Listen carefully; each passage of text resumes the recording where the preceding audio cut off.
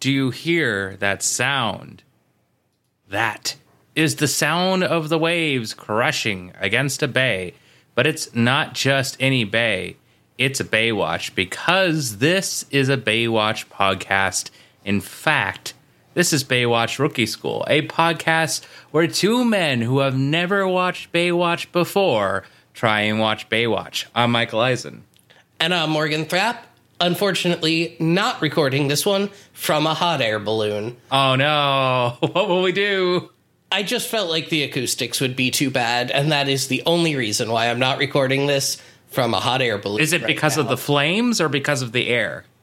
I mean, a little bit of both, honestly. Or is it because of the constant skydiving? Oh yeah, that's pretty loud. That's how you get the right vocal effects. You have to be bungee jumping past the microphone every time you say something. So would like a blimp be better? Ooh, yeah, you could do a lot of bungee jumping out of a blimp. Or like a Zeppelin. Ooh, all good options. Having just rewatched Kiki's Delivery Service the other night, I'd be partial to a dirigible myself. But you know, I could take any of them, really. It's funny. The only time I ever think of the word dirigible is like Jamiroquai. I think they have a song that has that word in it. Who uses that word? I don't know. Yeah, that's an excellent question. But you know what words we should say is, welcome to our guest this episode.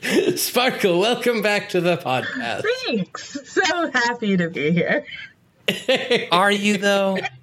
I have to say yes. Yes. Finally someone says yes. In our defense, you picked this episode. Okay, it was my second or third choice, though, because whatever the ones that I wanted initially were already taken, so... That's true. Yeah, you gotta get at it quick. I know. Well, it's not my fault. Morgan did not tell me soon enough in advance, so I'm blaming Morgan. I'll take the blame on that one. That's right. Don't worry, you get the first pick for season 9. Okay, I'm holding you to that. I said season 9, and this, in fact, is season 4, episode 5, Skywriter. Sure 5 seasons before that. Yeah. So you got also, because there's mini seasons here. There's like the spin-off season, so it's gonna be a while. It's gonna be a while. I guess I'll just have to stick with Morgan just to get that. I knew sure this is about why you that? were dating me. It's the only reason. Yep. Well, unfortunately, wow, this feels like a mean joke. I'm going to scrap this joke. I was going to say something like, unfortunately, just like sticking with Morgan. I'm like, no, Morgan's great. So that's the antithesis of the writers of this episode, who are Michael Burke and Sherry Ziff, who are not great. Who is Sherry Ziff? Kind of a nobody. I think she's new, right? Yeah, she's new. She's kind of a nobody. She wrote next to nothing else. However, I did find her on LinkedIn. And she is a life coach. What does she coach? Life, I guess. Don't die. That's how you do it. Yeah. Bracky often refers back to her time as a screenwriter. I did actually, when I was looking at the opening, at the intro credits to this, I was like, how much good does it actually do your career to say that on your CV that you wrote an episode of Baywatch? Because as far as I can tell, there is very little writing involved. Yeah. Well, I feel like once we're done with this podcast, we'll be able to make a definitive statement about this. Sure. Until then, I don't know. Maybe they'll write one episode that makes it all worth it. Could be. Maybe. Probably not, though. Probably not. And also, probably not ideal is to say you directed an episode of Baywatch. True. And this one is directed by Lyndon Chubbuck, who first directed Tequila Bay, season 3, episode 3, where Jimmy met Summer. I guess that's kind of, relevant to this episode plot. Yeah. Spoilers. But this episode aired October 11th, 1993. Now, before we get into guest stars, some episode trivia. Per IMDb, this is one of the very few episodes where CJ and Summer appear together. Really? Yeah, just think about that. They're never together. Other than Yeah, I guess that's true. we've already recorded the episode after this. Yes. And we do see them together, but that's like the only time we've seen them together. If you think about it. Yeah, that's a good point. That is It weird. does seem weird. Yeah. But now let's talk about some guest stars. So first up, we have Hunt Block. Real name, Huntington McDonald Block. Great name. Great name. Excellent. He plays Simon in this episode. Sure does. Okay. Yeah, he is the son of Huntington T. Block, the founder of the oldest and largest. This is such a. I wrote this so weirdly. Okay, wait. Founder of the oldest and largest managing general underwriter. What does that even mean? Underwriters are part of like insurance. I know that, ones. but largest Yeah. managing. I think I meant general manager underwriter. I don't know. Who knows? He founded the oldest underwriting firm of fine art insurance in the United States. He also has the honor of being the most misunderstood Tetris piece. Yes, and he has a very famous brother, Bill Block. Do you know who Bill Block is? I don't. He's the CEO of Miramax. Wow. Yeah, that's pretty wild. Now, you may know Hunt Block as Joe Stern in The Dirty Dozen, The Fatal Mission, which I do not remember. I was weirdly, I don't. That rings no bells. Yeah, The Dirty no. Dozen, sure. The Fatal Mission? What? The plot is a team of renegade soldiers in World War II try to stop the creation of the Fourth Reich in the Middle East. Wow. What? Yeah, okay. It stars Ernest Borgnine, Jeff Conway, Eric Estrada, Ernie Hudson, and Telly Savalas, who you may know best for his role as the lollipop-sucking detective Kojak. Oh, that explains so much about a scene later in this. Oh, that does explain. I had no idea what. But it's interesting that they hired Hunt Block, a guy who was in a movie with the guy who played Kojak. Very interesting. Now, Adam Rich plays Ethan. He is best known for playing Nicholas Bradford on 8 is Enough. You may also know him from the TV show version of Dungeons and Dragons, where he played... The what now? There was a TV show of Dungeons and Dragons from 83 to 85, and he played Presto the Magician. Classic. Beautiful. Yeah, you know, Mordenkainen right up there with Presto the Magician. Or even Tukiki in Tukiki and His Search for a Merry Christmas, where, and I quote, because this is the description, Tukiki is a small Eskimo boy who sets out to discover the meaning of Christmas along with a magical character known as the North Wind. He visits different places and learns about their customs of Christmas, which bring about a turn of events when he arrives home. So, like, is he converting his town to Christianity? Like, is that what the plot is? Does feel like it's probably very racist. Yes. I had to make a guess. Yes, I would guess so too. Yes, just yeah. So, Yeah. now lastly, we have our most famous person of the episode. Can you guess who that is? No. Well, let me tell you about them. It is girl number 1, and that is played by Cindy Margolis. Do you know who Cindy Margolis is? No. No. Okay, so Cindy Margolis was a famous model in the late 90s to early 2000s. She was named the Queen of the Internet by Yahoo from 96 to 99. And she had the 2000 Guinness World Record for most downloaded person on the internet, as opposed to downloaded from somewhere else. At her peak, in the year 2000, her images were downloaded 70,000 times in the span of 24 hours, which is a lot for 2000, Yeah. right? Yeah. Like Sure. a lot. So in 2000, she also hosted 15 episodes of The Cindy Margolis Show. Wikipedia says the premise of this show was to have a lot of young people party and dance around a stage on which various events took place. Here are the episode titles. I have all of them for you. Great. These are great. Luau. Pajama Party. Okay. Disco, The Big Show, The King versus the Queen, Frat Party, Drag Night. Okay, sounds Sure. fun. Bachelor Party, TNA. Sounds less fun. Ladies Night. Okay. Halloween Party, Out of This World, Springer Break. Here's my favorite one coming up. Big Pimpin'. Oh, no. Love that one. And It then really is from the 90s. and lastly, aired on November 24th, 2000, Thanksgiving Party. So, now, this show was... Hang on, I want to talk about the Thanksgiving party episode real quick. Yeah. Do we imagine that people just showed up dressed as, like, turkeys? Maybe someone's a bowl of No, stuffing. Morgan, here's... You got someone as a green No, bean. Morgan, this is the year 2000, so it's definitely a lot of white people dressed as Native Americans. Oh, That's fuck. probably right. correct. Yes. It's Yeah. the sexy Native American. Oh, That's yeah. what it is. Yeah. And they probably rolled around in gravy or something. You know. And then we're like, mud Bob wrestling, and but gravy. Yeah. Look, nothing is sexier than not being able to see the person you're ogling. You're like, is that I can't pick out any of your features. But It's that thing where your imagination fills in all the blanks, and then it's so much better. yeah, is that literal feces? Is that gravy? I don't know.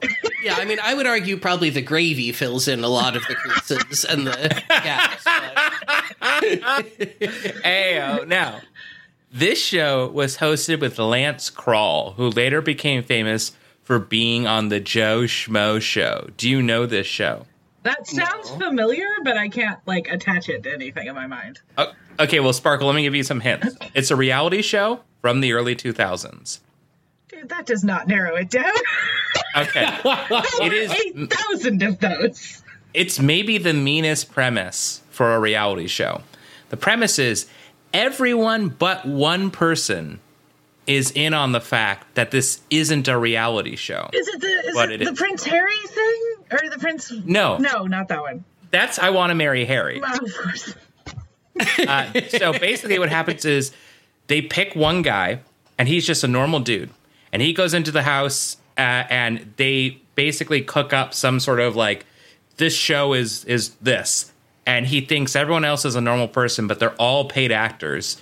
And he's the only not actor. So the whole show revolves around them. So it's all to fuck with one person. Wow. Okay, this does and- sound familiar to me now. I never saw it, but I remember people talking about it. There's 3 seasons. The first one has some actors you may know. Like David Hornsby. Do you know David Hornsby? I know the name. He plays cricket on It's Always Sunny. Oh, yes, of course. Yeah. And even Kristen Wiig. Wow. Who, the main guy, the guy who's not an actor, actually accidentally injures her. Oh, shit. In a sumo wrestling contest.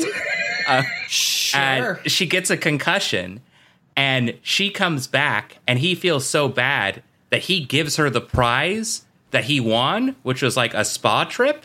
And they changed the whole premise of the show to, maybe we shouldn't fuck with this guy anymore. He seems nice. Right? So Sure. so, like, he automatically wins the show, like he has to, and he gets $100,000 at the end after they fuck with him.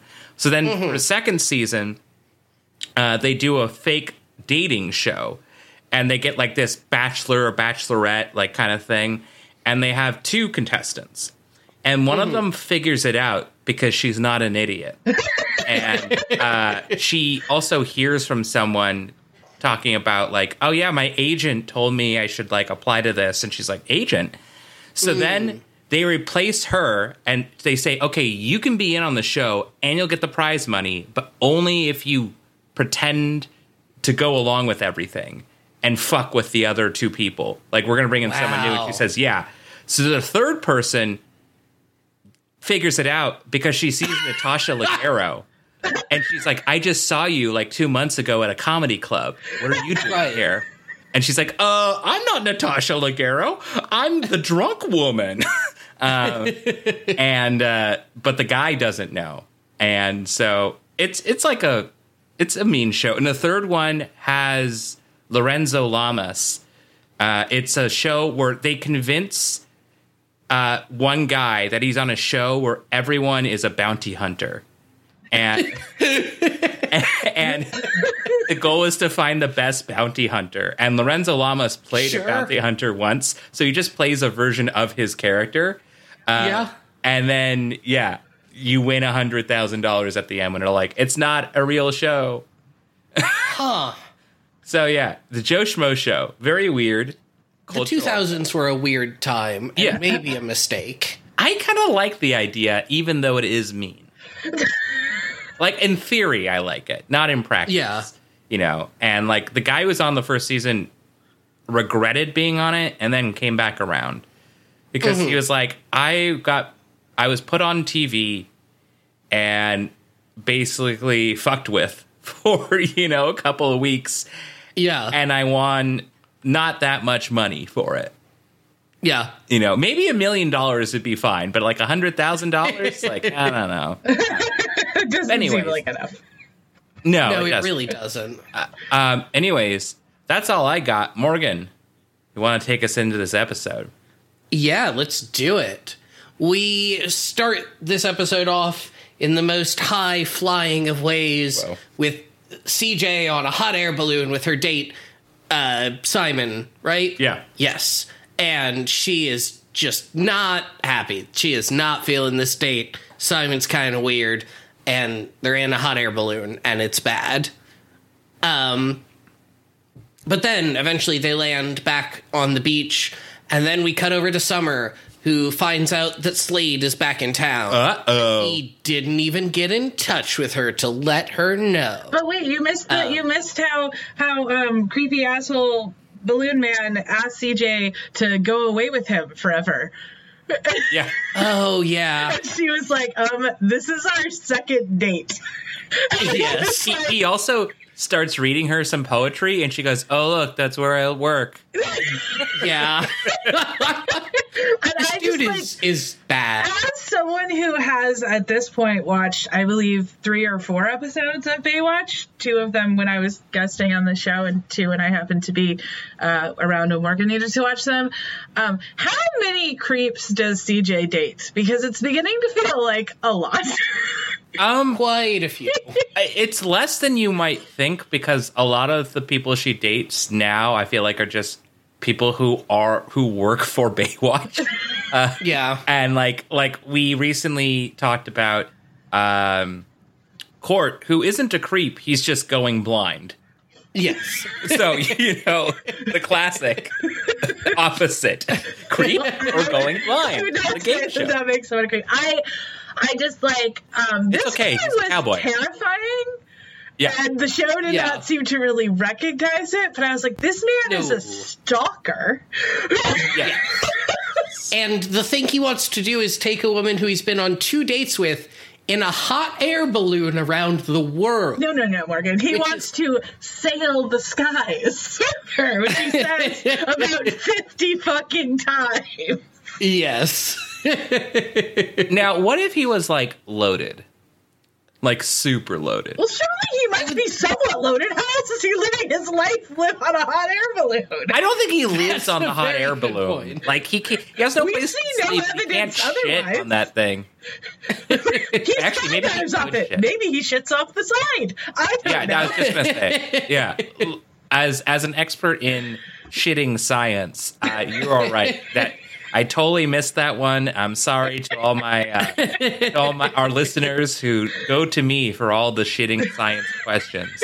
I like to imagine that he's like a proto van lifer TikTok influencer person, but just in a hot air balloon. It just really seems like he lives there.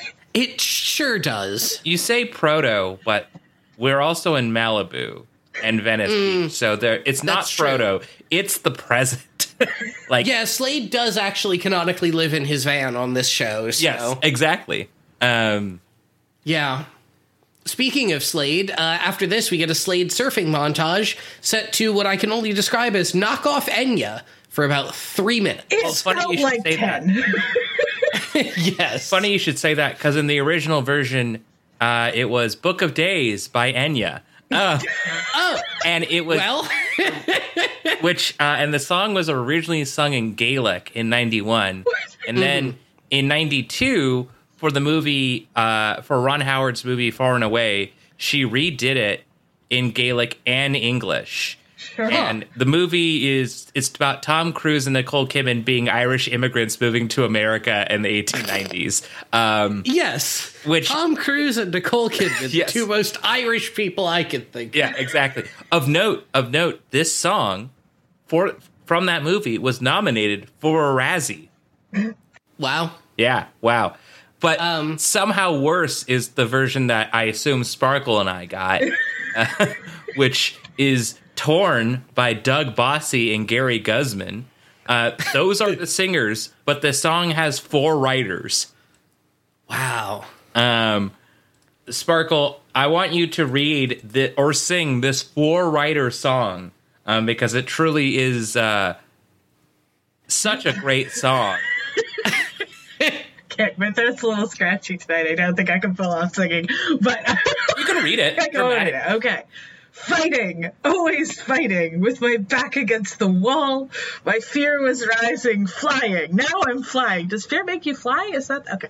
I'm back where I belong. There's no denying. Fight or flight.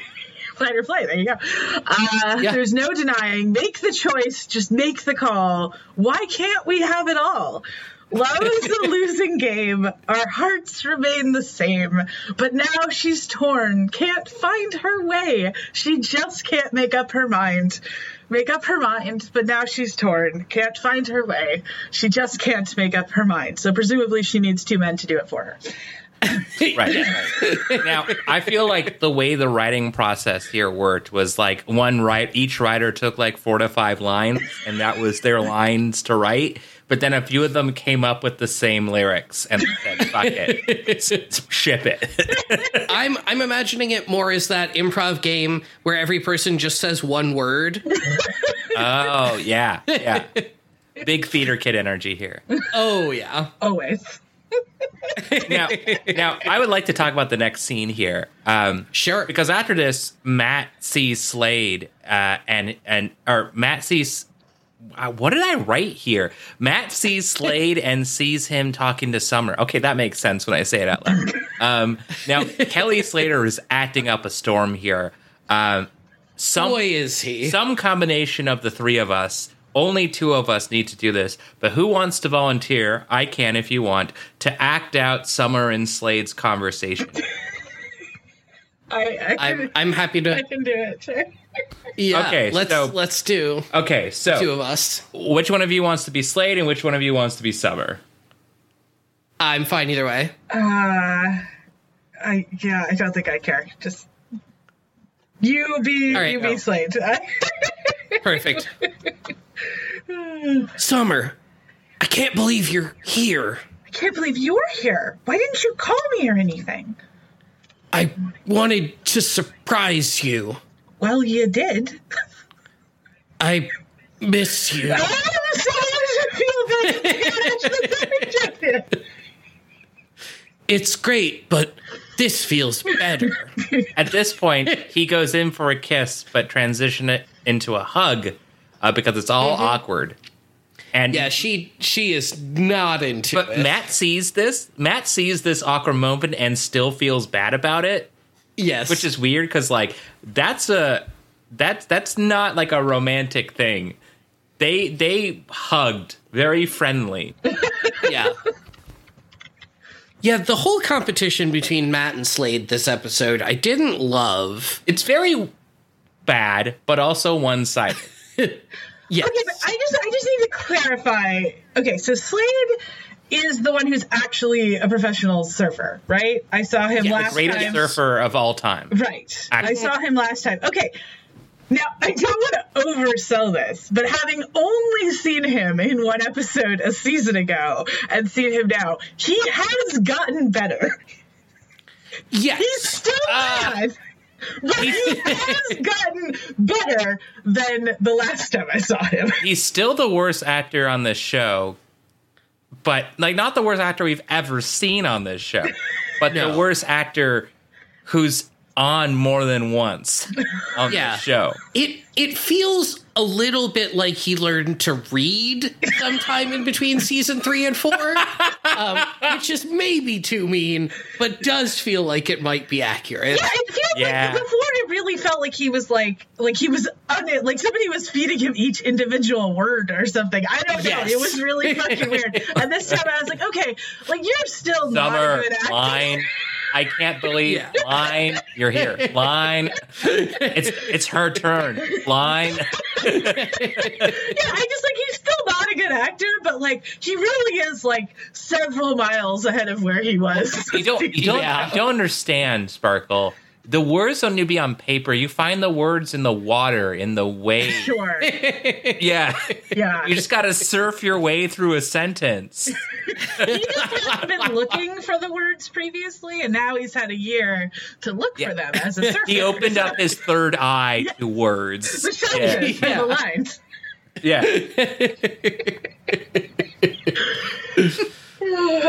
I hope, he's never going to listen to this, but I really hope he doesn't listen to this.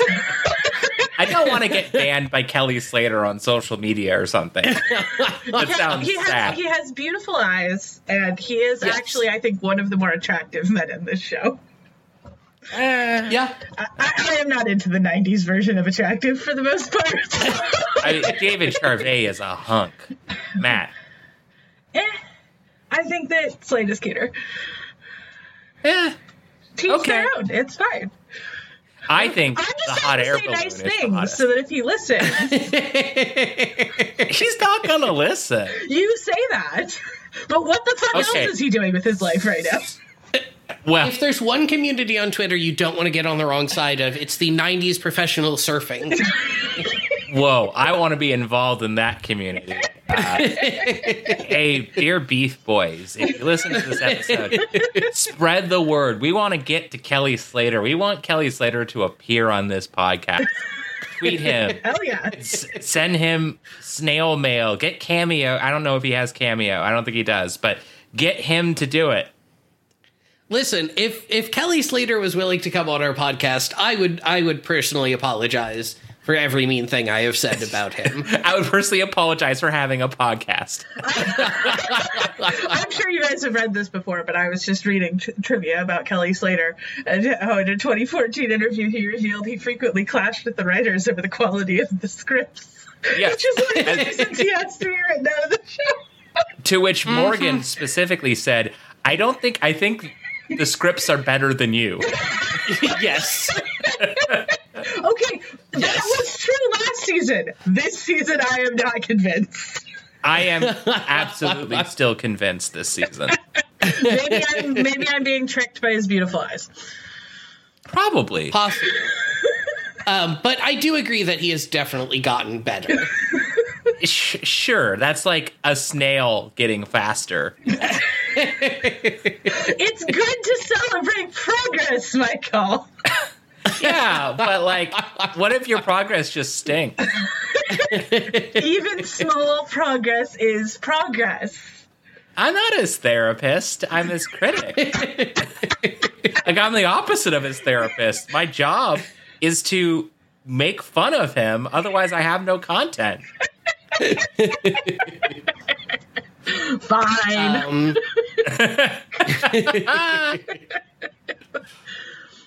Speaking of making fun of people. Yeah. We're on to some more Simon now. Oh, wow, yay. Which is great. And this is where we learned that Simon wants to sail the open skies with CJ, and CJ thinks that's stupid. He says he wants to fly every sky, and I'm like, yes. So the one? Yeah. Like, it's just the one sky. You mean like Mars? Seas where there's more than one to see. Right. Yeah. Yeah, no one's like, oh, man, it's the Pacific sky. Like, what? I will say I do like the idea of what he means, being that he wants to take a hot air balloon to every planet and just, sail through the Martian skies in his hot air balloon. I like the idea that he has to break atmosphere in the hot air balloon as well. Look, I just had a lot of questions about this man. I needed to understand how he became someone whose sole fucking identity is being a hot air balloon guy. How did he get the hot air balloon? Well, we do find out his job. We do? Yeah. He's an advertising exec. Oh, I think she does say something about that. Like in Yeah. Mad Men. Right. Yeah. Therefore, Baywatch is definitely in the same universe as Mad Men, by which I mean Earth. I mean, I assume that Don Draper would definitely have been. No, it wouldn't have been Don. I wish I could remember someone else's. Yeah. But someone would have been in a hot air balloon. Simon does say he's giving up his job so that he can fly and that he wants CJ to go with him. Okay, again, even assuming that you could live in the hot air balloon, which I'm not totally convinced of here. What happens when it rains? I don't know. But even assuming you could do it, like, you still have, how do you eat? How do you think you have to land places and, like, go? You can't pack much food on there. I mean, You just go on a picnic every day. I understand that CJ is mostly just like, please get away from me, creeper, and that is totally valid. And probably asking him more questions would be a terrible idea. You should not engage the stalker. But, like, I have a lot of questions. I will say I'm loving the mental image of him just like landing his hot air balloon in the parking lot of a QFC and just like popping in for some deli meat or something. Yeah. Like Now Simon also says he needs to know everything. You know, he says he knows everything he needs to know about her, which seems doubtful. So that my question to both of you is, hey, do you know each other's passwords? I know Morgan's phone password. yeah. Okay, so this is very funny. So back when I was like actively dating, one of the questions they have on OkCupid is like, you know, so for your questions, there's always like a yes or like a strong agree, yes, middle, like neutral answer, no, or strong no. And one of them is like, it's important in a relationship to know another person's passwords. And like, I was like, you know what, like, maybe, yeah, because like, what if something happens to them? Sure. You want to know. And that is not a popular opinion, apparently. Some of my friends made fun of me for it and said, all of your dating problems, Michael, are because you just want to steal people's passwords. And I'm like, no, I don't want to steal their passwords. What if something happens to them? I want to be able to like text people that are important to them. Yeah. I mean, I just did it so that they could control Spotify on my phone. Yeah, I wasn't that deep, but I mean, that's also fair. I mean, Morgan might know some of my passwords. They've definitely watched me put in some of my passwords for various streaming services. I know your very secure password for renting titles on Amazon Prime. Okay, but that's what you're already logged in. They made me do a password. It's just 1, 2, 3, 4, 5. It's fine. Whoa. Okay, we should probably bleep that. You have to be in my Amazon account first. Anyway. And I do know some of the passwords to your streaming service. Right, because you like watch me put them in. And also I share my streaming services fairly widely. A lot of people know the passwords to my streaming services. But no, I mean, like, I would say that if you are concerned about your partner knowing your password, that's a different issue. Right. Yeah. Right. So my question is, do you think Simon would be the guy who would have stolen CJ's passwords?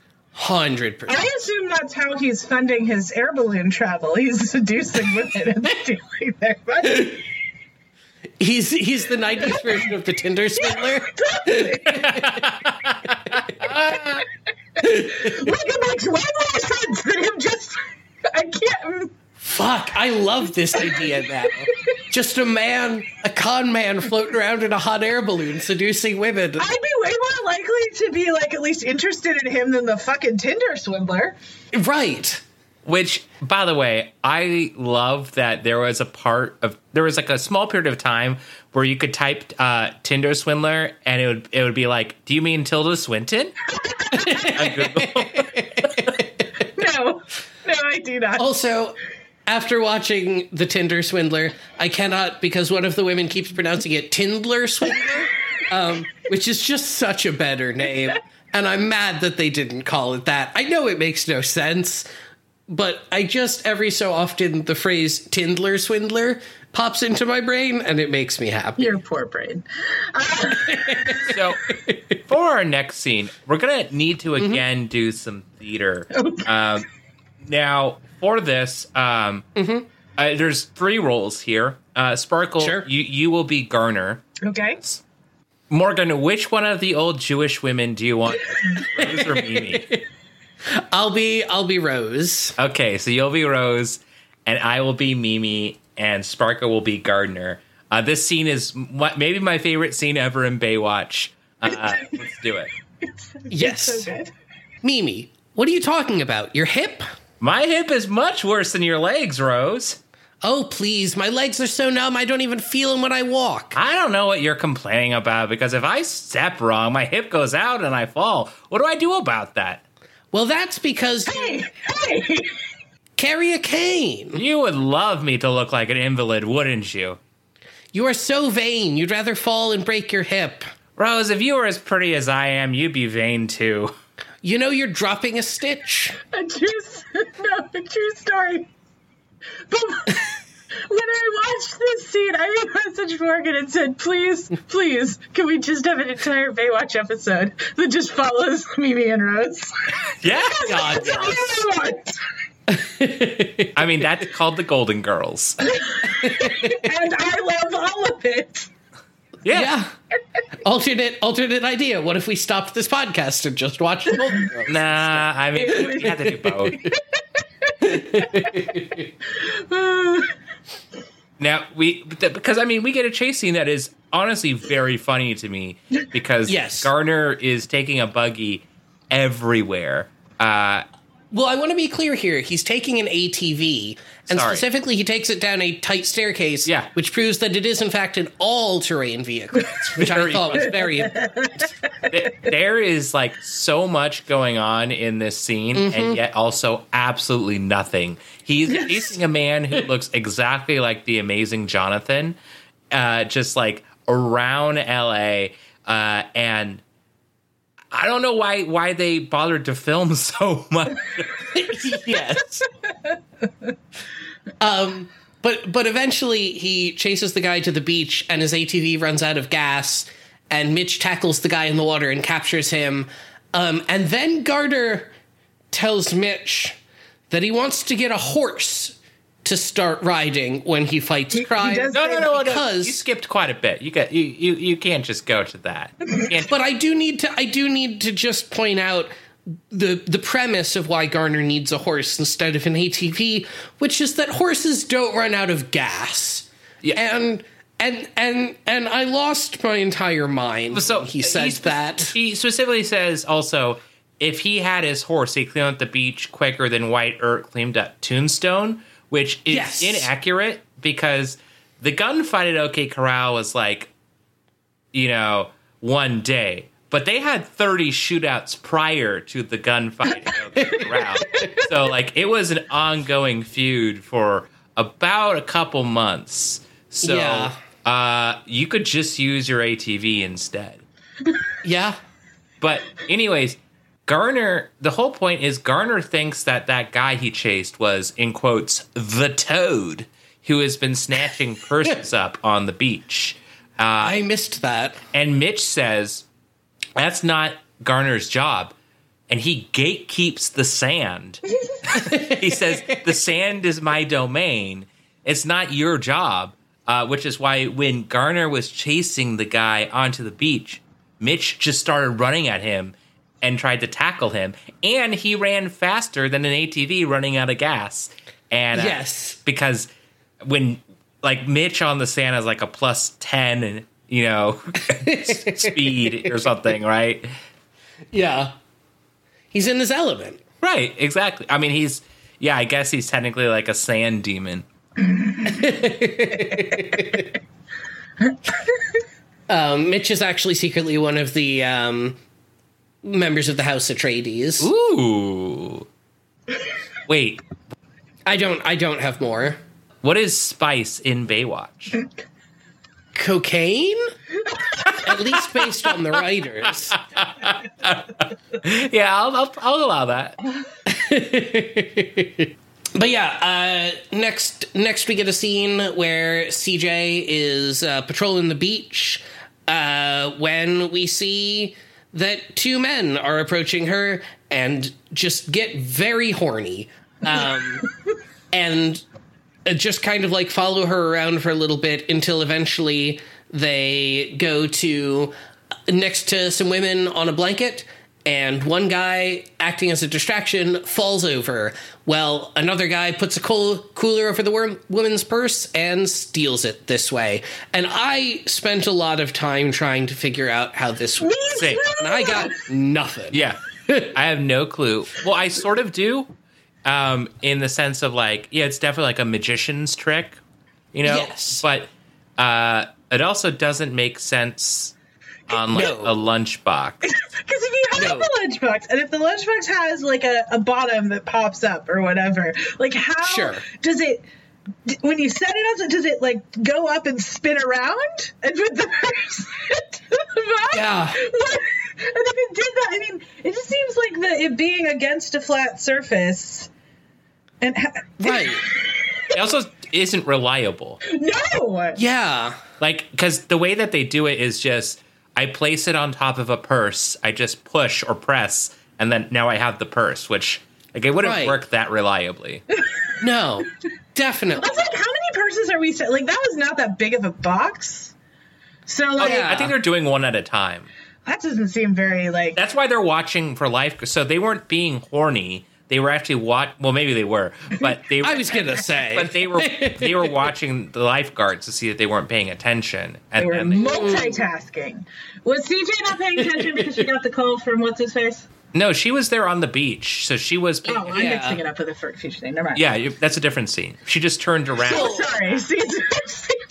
Yeah, we're about to get to her taking a call from Simon at the tower to ask if she wants to fly to Hawaii in his tiny hot air balloon. No. It's gonna take like weeks. And she does not. We're gonna die. So. Right. I think she specifically is like, I'm not allowed to take personal calls at work. Yes. Which I'm sure is true, and I understand she's saying it to not, like, piss off this weird, creepy stalker, but I do feel like the bigger concern should be that he wants to fly to Hawaii in a hot air balloon. And they're both concerns. Yeah. But, like, what? Like, how did he get her number? That concerned me. I looked up at some point, like how far can you travel in a hot air balloon? It doesn't seem like anyone, like, apparently you can go ways, but most people don't go that a few miles. But the longest hot air balloon flight ever recorded was 25,361 miles. So apparently. Wow. You just gave me a great idea, by the way, that I'm researching right now. I almost have the answer to it, which is I am looking up the phone numbers for the lifeguard towers in real life. And yeah, I can easily find like the HQ numbers. Like I found Zuma's like page, and you have the internet. Well, you can just look up in the phone book. Was he getting a phone book? He was totally fucking her. He went to get the deli meats. He got the phone book. I will say though, it feels like I can't imagine the phones on those towers are exposed to the wider phone network. No. Like, So they would have to call private. They have to call HQ and then patch them in. Yeah, which, to be honest, considering that most often we see Ben working the switchboard, I totally believe that he would just be like, yeah, let me forward this stalker's call onto CJ. He's like, oh, you know Casey Jean? Let me patch you in. Like, this is why Ben should die. Because he's just old and worthless. Wow, that's mean. I mean, he is. Stop looking up things about hot air balloons. I'm sorry. Apparently, listen, we haven't we haven't had a hot air balloon centric episode before, so now is the time to inform our listeners. A used hot air balloon can cost between $7,000 and $15,000, and a new balloon can cost around $40,000 or more if it is custom made or a special shape. And propane, the average balloon flight uses around 20 to 30 gallons. So based on the cost of propane in this article, one flight will set you back about $50. So that's so much cheaper than I was expecting. It is, but like, and that's why there's so many basic white couple pictures on hot air balloons. Yeah, right. All I'm saying is, with the way the car market is right now, if I sold my car, I could buy a pretty decent used hot air balloon. And it's not. Okay, but like you could buy multiple. Last but certainly not least, balloon insurance is a must for any pilot. Oh yeah. Most pilots pay about $1,500 a year, while commercial pilots who fly riders for a living will pay anywhere between $10,000 and $30,000. They're not really pilots. They're just a guy who stands there, right? Once you get up there, you're just going whichever the way the wind takes you. So I guess if the wind is blowing towards Hawaii, you can head toward Hawaii. But what happens when it blows the other way? You know, that's a really good point. Okay. I don't think I ever really thought this much about New idea. Hot air balloon. When you get up there, there's a steering wheel. But does it work? No clue. It's just there and you spin it. That's the thing. They're just power. There's no directionality on them. They just go with the wind. Right. So, if we are going to put a steering wheel up there, though, I vote that it be from an old pirate ship. It just feels the most appropriate. What if there was also like one of like the busts at the front, just like this like old mermaid on the front of the hot air balloon? Yes. Perfect. Okay, new idea. What if we attach a very large hot air balloon to an old pirate ship? And we become sky pirates? That's just a Final Fantasy idea. So, okay, sure, great. You don't like heights either. What are you talking about? Oh, I would hate being on it, but I would love to say that I designed and built a sky pirate ship. That's our... Look, Morgan, I know we keep on saying... we have all these ideas and then we never get to them. This is for sure the idea we'll get to. Oh, definitely. Absolutely. If you put it on paper, this is the one. I mean, it's our most lucrative idea yet. Yeah, you can fly people for like $150, $300 a ride. So there's that, and that's just for a normal hot air balloon, not even a sky pilot. Well, hot air ballooning is regulated by the Federal Aviation Administration, and all pilots and balloons must meet their regulatory standards. You know what's going to make it? You know what's going to make it piratey? Is that we land on buildings, but we have a flippable bottom on the hot air balloon. Then we just land on it, then we get the building. We just swallow up the building. Yeah. We're sky pirates. New balloons must pass annual and 100-hour inspections. And you must also invest in additional equipment, ground crews, and insurance. And to fly one, you have to get your pilot's license to do it. Okay, what do you look at for 100 hours with a hot air? New plan. We build a platform in international waters, and we only take off and land from that platform. And we buy a flag with gold fringe. Okay. So that we're under Admiralty Court. Okay, but last I heard you were going to put a steering wheel in, but we're not at all confident the steering wheel would work, and that might be an issue with the It's not. We'll be powered by pirate radio. Yes. We'll just turn the dial on the radio, and then it'll be like, oh, that's the direction we go. Yeah. Now, the other thing you may not have noticed, or maybe you did notice, I don't know how bad Morgan's memory is, but bad. This is the second episode in a row where they decided, let's make this episode equine themed. What was the first one? The one last episode was Court had a horse. Oh, yeah. He came in on a horse as a cowboy. And lassoed a dirt biker. Yes. Yeah. Who went, I do remember that now. Sure! And talks like that. Now, Garner also has a horse, and he triumphantly is riding up in a horse as Mitch stands confused, confronted by 3 women who say they got their purse stolen. And we get a slow-mo of the horse jumping over someone's lunch, and everyone stares at him. Now, Garner asks what the problem is, and Mitch says there's been a serious ordinance violation, to which Garner is dismayed that Mitch would call him on an ordinance violation, and Mitch says that Garner has committed it. Now, Mitch says the people on the beach could be trampled by a horse, and Garner says no, his dad owned Which is a valid point. Yes, it is a very valid point. Garner says no, his dad owned a horse ranch in Georgia, and I learned to ride horses before I learned to walk. And he says that lifeguard trucks are far more dangerous than him and Kojak. Right? Kojak, he named his horse Kojak. Now, Kojak starts pooping, you see. And Mitch had said this much earlier about, people walk barefoot on the beach. Right, yeah. Exactly. So Mitch says that Telly Savalas had never did that. But I couldn't be sure. I had to know. Has Telly Savalas done that? Michael. Now, first off, what exactly is that? Well, I must assume that it's at least pooping. So I research Telly Savalas pooping. Now, Sure. I didn't find any actual evidence of his pooping, but I did find... That's good. I'm glad to hear that. Morgan, but I did find that he played a character called Poopy Lamoco. And I thought, okay, well then maybe he had some sort of condition that would have caused pooping. So then I researched Telly Savalas gastrointestinal disorder. Now, he didn't have that specifically, but he did lose his life to bladder cancer. And maybe that causes some pooping. So then I researched bladder cancer bowels.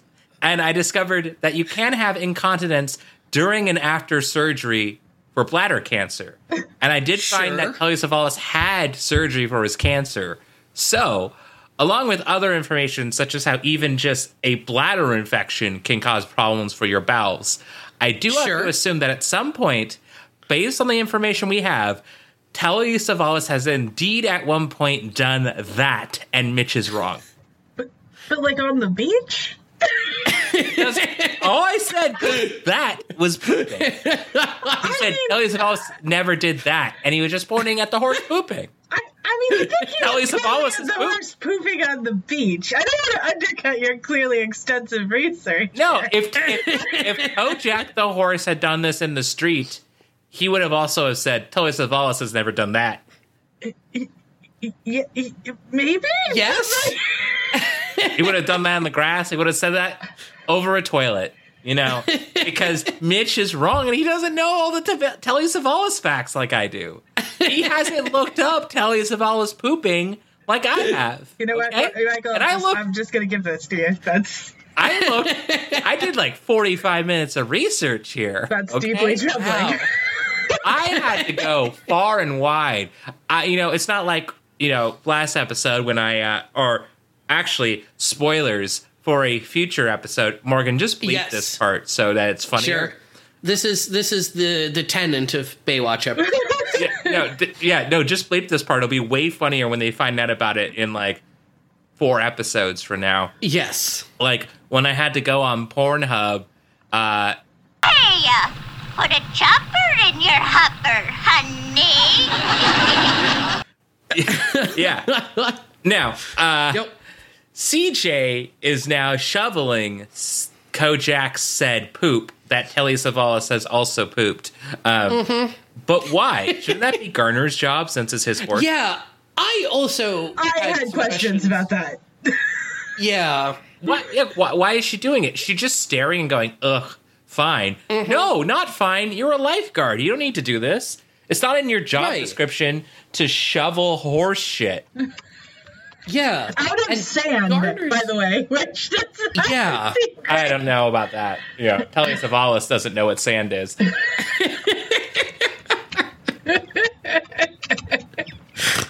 Actually, wait. Did I look up Telly Savalas Beach? Let me do that. Wait. Telly. 25 minutes and you didn't look up Telly Savalas Beach, Michael? I did. No. I did just find a picture of Telly Savalas at the beach, and him with headphones at the beach. Ooh. Okay, wait. Here, you gotta see these two pictures. Hold on. Okay. These are great. Here's the first one. This is great. Looking like he's living his best life. Maybe Yeah, like he's about to yeah. fly up in a hot air balloon. Who knows? Yeah. And this one as well. Happy dude. Also very good. Very tan. And the last one here, which is very, very like Florida, like old person community kind of thing, is this. Yeah, that's a look. Yeah? I don't hate it. There's some other ones of him physically in the same, picture as sand, but I don't want to spoil you with those. Because I don't want No, to of prove course my own not. point. Of course not. Yeah. Couldn't have us getting soft on you. Wow. Yeah. Let's see. After this, we have a scene where we see two people who are fighting in the surf, and the woman seems to be done with the argument and swims out to the sea. This is okay. And This is the dumbest scene ever, right? Yeah, it's very dumb. Good. I don't know if ever, because we've had some pretty dumb scenes on this show, but this is done to prove a one sentence point. yes. Yes. It's that dumb. It's very dumb.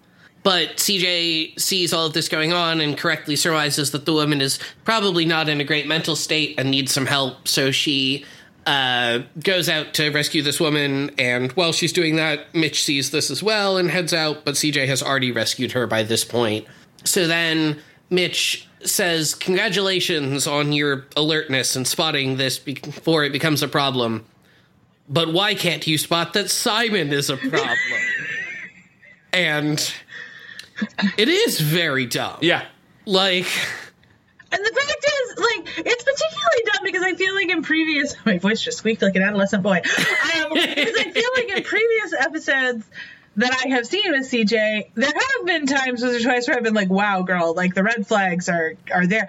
But that actually isn't the case here. She doesn't want to be with Simon. She has told him no multiple times, and he is being a creepy fucking stalker man. And Mitch's response to this is, CJ, why aren't you doing better? Murder him. yeah. Fuck you, Mitch. Why don't you go be useful and make Simon go away? Jesus. Yeah. I feel like Mitch has just become a shittier person as the show goes on. And it's disappointing. Yeah. But then we see that Simon has hired a plane to carry a skywriting banner asking CJ to fly with him forever. And she is not happy about it. This is literally the only request he has. He never has any other method of asking her to go away with him. It's just fly the skies with me forever. This is his one fucking line. So I did do some research on this. Did you find that Telly Savalas has pooped in a hot air balloon? No, because there's no hot air balloon in this scene, so that would be incorrect. That would be factually irrelevant. I looked into Sky Ads and about getting one. Not that I was going to get one, because really they only fly in L.A. and New Jersey. Like, there's no services left other than New Jersey and California for some reason. Great. But I want to look into how much it would have cost in 1993 for him to book this. Of course. So different services seem to charge different amounts and like at different rates. So some charge per day and some charge per hour, which is very weird because it's like, imagine flying that thing for a whole day, right? Yeah. It's very different. So I saw some rates at the wide range of $375 to $650 an hour. Some say $2,000 a day. And then one said for a minimum of 2 hours a day, you pay $7,000, which wild. But basically, at the cheapest, this would have been about $188.50 an hour in '93. So he's dishing out some money just to put this ad out that maybe she's not even working that day to try and get. Well, no, he knows she's working. He called her at her tower. Unless this is a different day. I thought it was the same day. Well, now he knows that, but he already booked the thing. Oh, that's true. That's true. He probably didn't do it. Yeah, book that ahead of time. Most likely. Hey, get up in the plane. Let's go. You know, right? So he I guess monitors her schedules, knows when she works, and then booked the flight to happen that day. Man, that is even creepier than I had originally realized. He's so creepy. He is not an okay human. No. And, like, again, the show does not seem to recognize this at all. Like, it's just kind of like, oh, look at this zany thing, and CJ's not into it, but whatever. No, this is one time where you should not do what Simon says. Oh, God. Really? You had to get that in there. So this episode does acknowledge it from CJ's point that, like, this guy is creepy. I'm not into this. But literally no one else is, like, there for her for that. It's just like, that's her problem. She should just be more aggressive about it. And it just feels like everyone is, and maybe I'm reading too much into it, but my impression is that people are like, well, this is what happens when you look like vampire. Yeah, of course this happens, but, like, she's fine. She always, like, has, like, creep guys hanging around or whatever, but, like, that's just how life goes, which is fine until they kill you. I don't know if it's necessarily trying to go for that, but it is trying to go for, like, oh, look, she's strong and beautiful. She can take care of herself kind of thing. Until he murders her or drops her off his hot air balloon.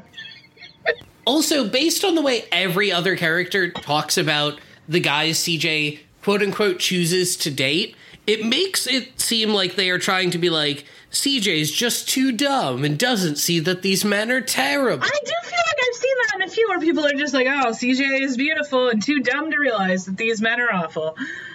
Which just feels like gross commentary that, They usually kind of attribute it to the fact that she's, like, besides the fact that she's, like, too dumb, it's also that she's too hippie. So they're like, oh, she's like, too... Like, she doesn't have the emotional intelligence to realize that all these guys suck, and she's too much of a hippie, so she just always finds the worst people, because all hippies are horrible. And that's kind of what they imply. Well... What? Morgan. I don't fully disagree. Sorry, what was that, Morgan? I said I don't fully disagree with you. Yeah. But also, is she hippie? Yeah. Oh, very much. Okay. You've seen a couple episodes where she, like, only eats, like, weird smoothies and does a lot of, like, Buddhist chanting. Okay. I haven't seen it. Has, like, peace symbols. Yeah. Yeah. Okay. She's what now we would also call boho. Yeah.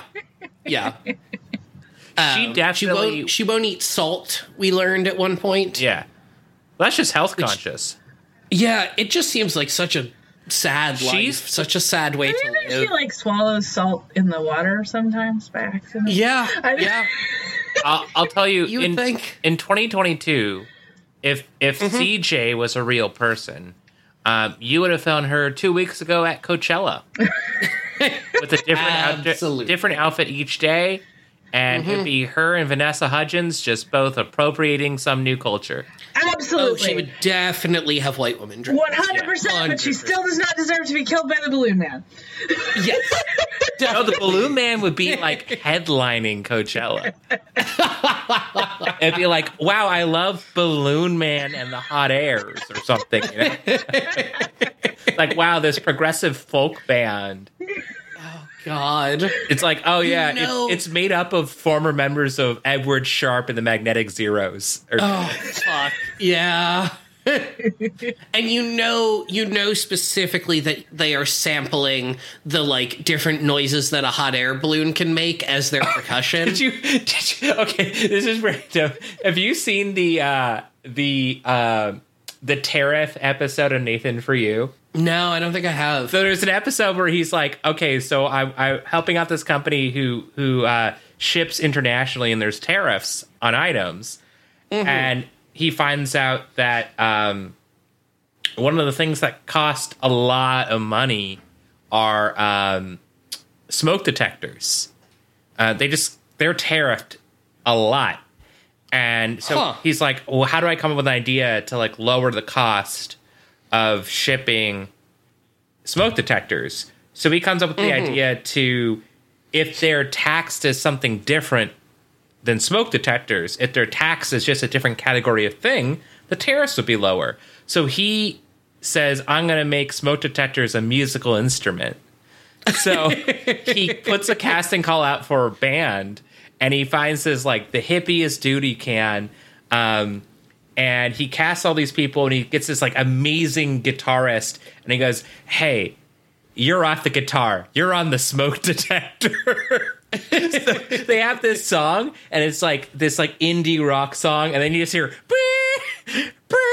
like in the background, and then they break up, and then he's like, oh, well, that was a bad idea. But then 3 months later, he has this idea where he's like, oh, what if I have a fake commercial where BP, I think it is, samples their song, and so that they get mad and create a scene about it.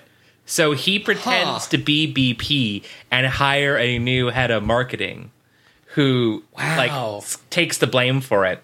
So the band then, as a protest, gives out free gasoline in LA while playing the song over and over, and they make the news. And so then the guy that he had to hire to do head of marketing has to then apologize for the BP oil spill, but like doesn't realize that he doesn't work for BP. It's really dumb, but that's the whole thing. It's just like, it's making me think of like, okay, hot air balloons noises, great, we'll put that into our indie rock band. It's just like getting a smoke detector into your indie rock band. I'll have to send this episode over to you. It's the greatest show ever made.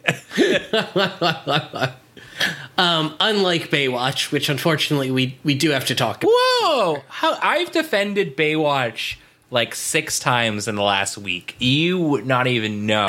It's wild how many times I've defended Baywatch, and someone said, yeah, you know what? Good for you. And I was like, whoa, okay, thanks. I mean, however many times it has been, it is wild. Whether it was one time or 20, a wild number of times to defend Baywatch. Now, look, I know we're talking about Baywatch right now, but don't make me defend it again right here on Baywatch Rookie School, a podcast for 2 men. We're 2 men. But yes, after this, we get to see a scene where we reestablish that Summer and Matt are dating now, and Summer has not told Slade about that yet. And Matt is like, hey, that's kind of weird. You should tell him, because it's weird that you haven't, and that he still thinks you two are dating. Which, in Matt's defense, is weird. How old is Summer? I realized I didn't know. Like, is she in high school, or is she an adult? High school. She's in high school. Okay, yeah. well then, whatever. It's not weird at all. Especially considering that he apparently hasn't been talking to her. Like, she hasn't heard from him. It's not like she's had a good way to contact him. So, like, I don't know. It doesn't seem that weird to me. Fair.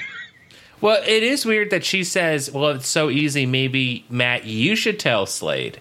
It's like, no, that's not how this works. She's very stressed. She's about to eat so much candy. Yeah. Oh, boy. Yeah.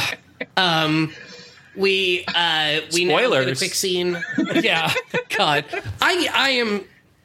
why were there so many uncovered desserts in the There fridge? were a lot. Who puts an uncovered plate of cookies in the fridge? Why were they in the fridge? I also wondered. Yeah, you don't need to put them in the fridge either. Yeah. Just leave them on the counter. It's fine.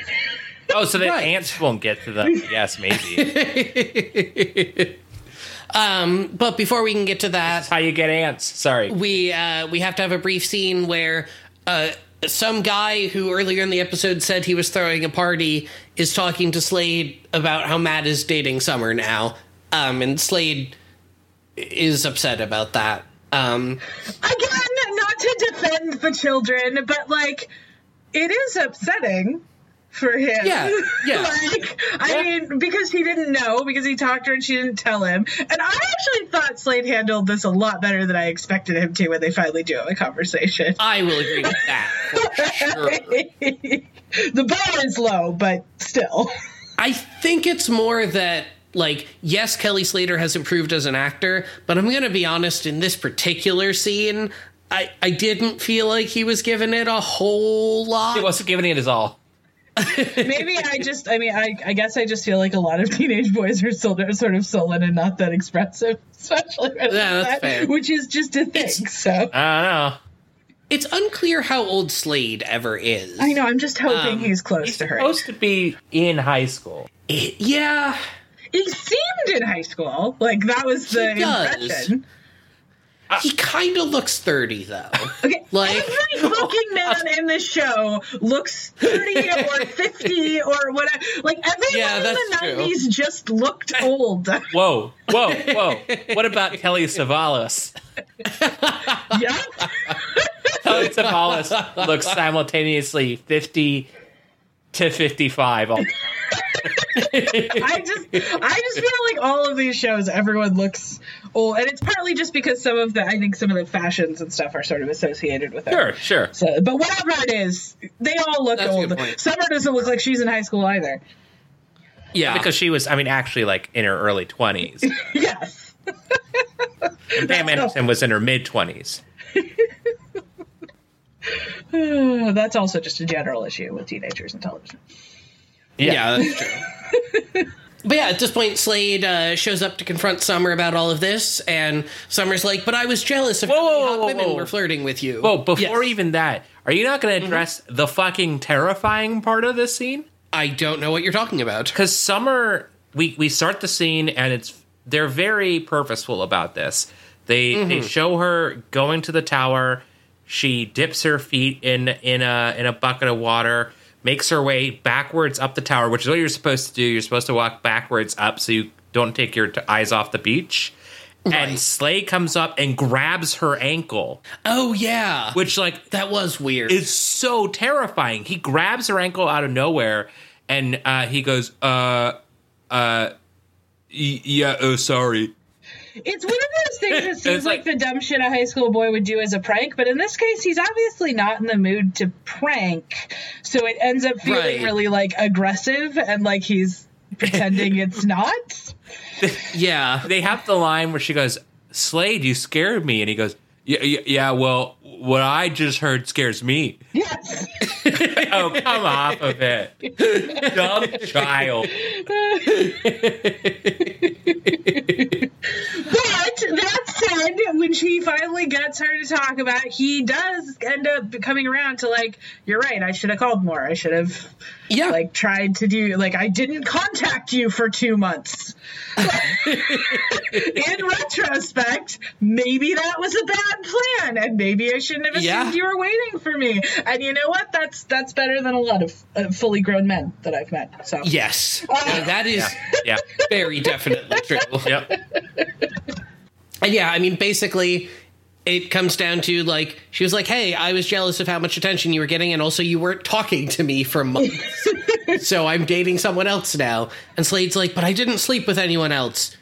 But yeah, you're right, that was kind of weird of me. Yeah. And now they're broken up, and they're And fine. it does especially suck because what I'm taking from seeing this episode is that him and Matt are friends. Yes. Yes. So, like, that's particularly challenging. But apparently that means he didn't talk to Matt either for 2 months. So. Yes.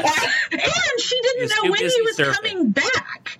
So it wasn't like she even had like a point that she was waiting for. Was she just supposed to like be like, someday he's gonna call or show up again? Yeah.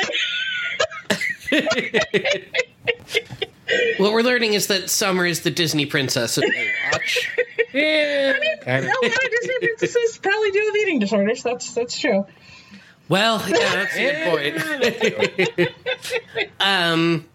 But now we get a little montage of Summer envisioning what her life would have been like had she dated Slade or Matt. And that's very stressful. And so she has to begin binge eating. Well, which starts with a single bar of chocolate. That's not the way I would have described this scene. Okay. So to be clear, I watched this scene in very low quality because I was watching the original version, and I couldn't figure out what the fuck was going on. So I had to go watch the remastered version to even figure out who the characters in this montage were. So I would describe this scene as Summer gets really turned on by a wet dream, and it makes her so anxious she starts binge eating, which is a problem because she eats chocolate, which is an aphrodisiac. Okay.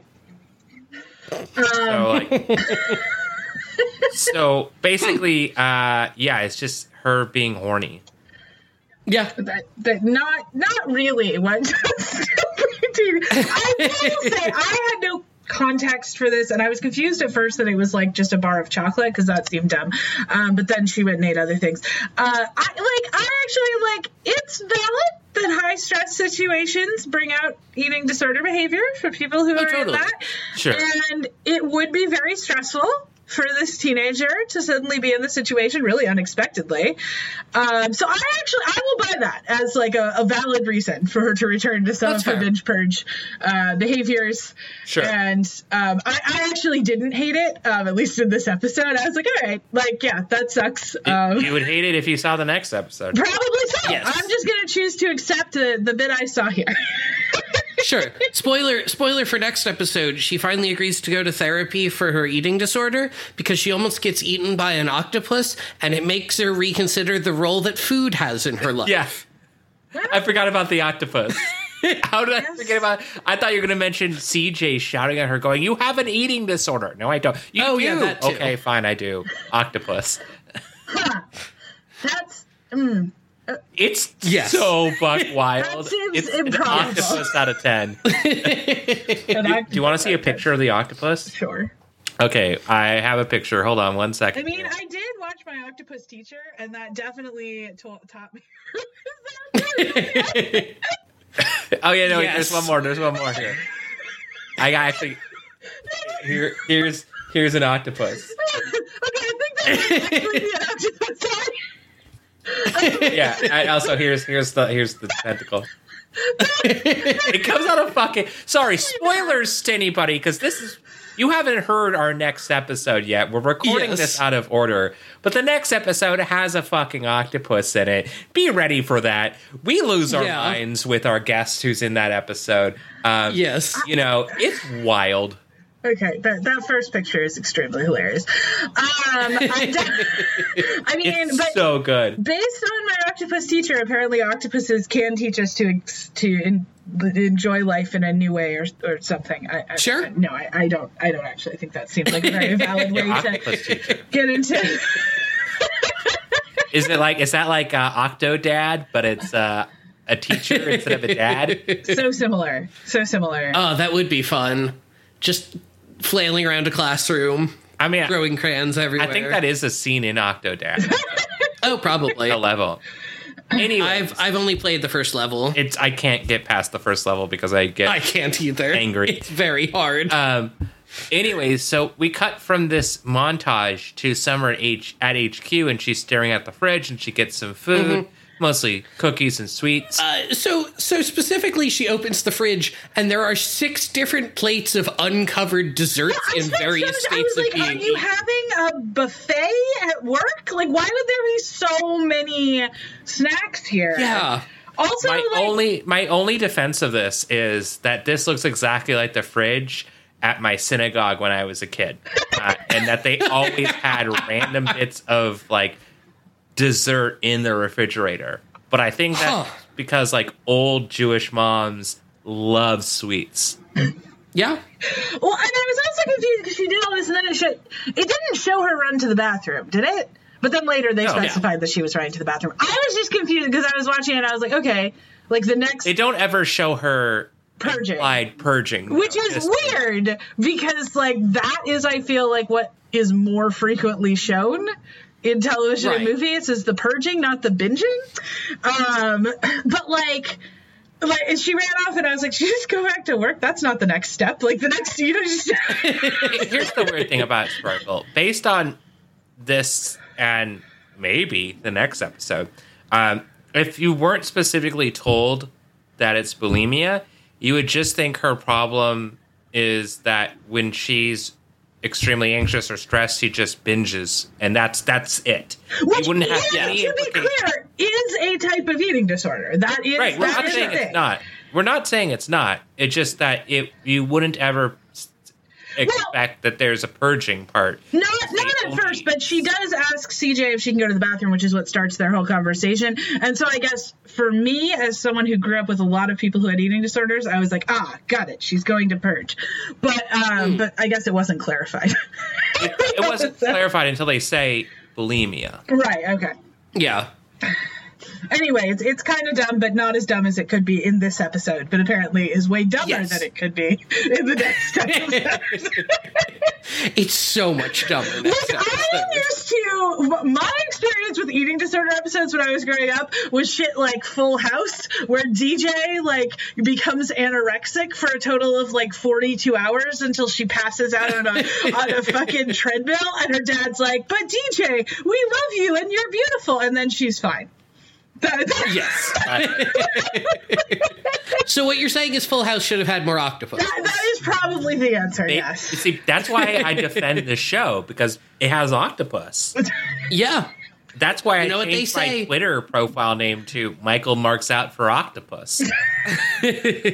You know what they say? Full octopus, full house. Also, that's a really big octopus.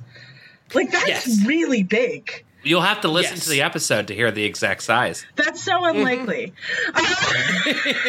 Well, I'll tell you one person who doesn't support us. And it's Morgan's partner.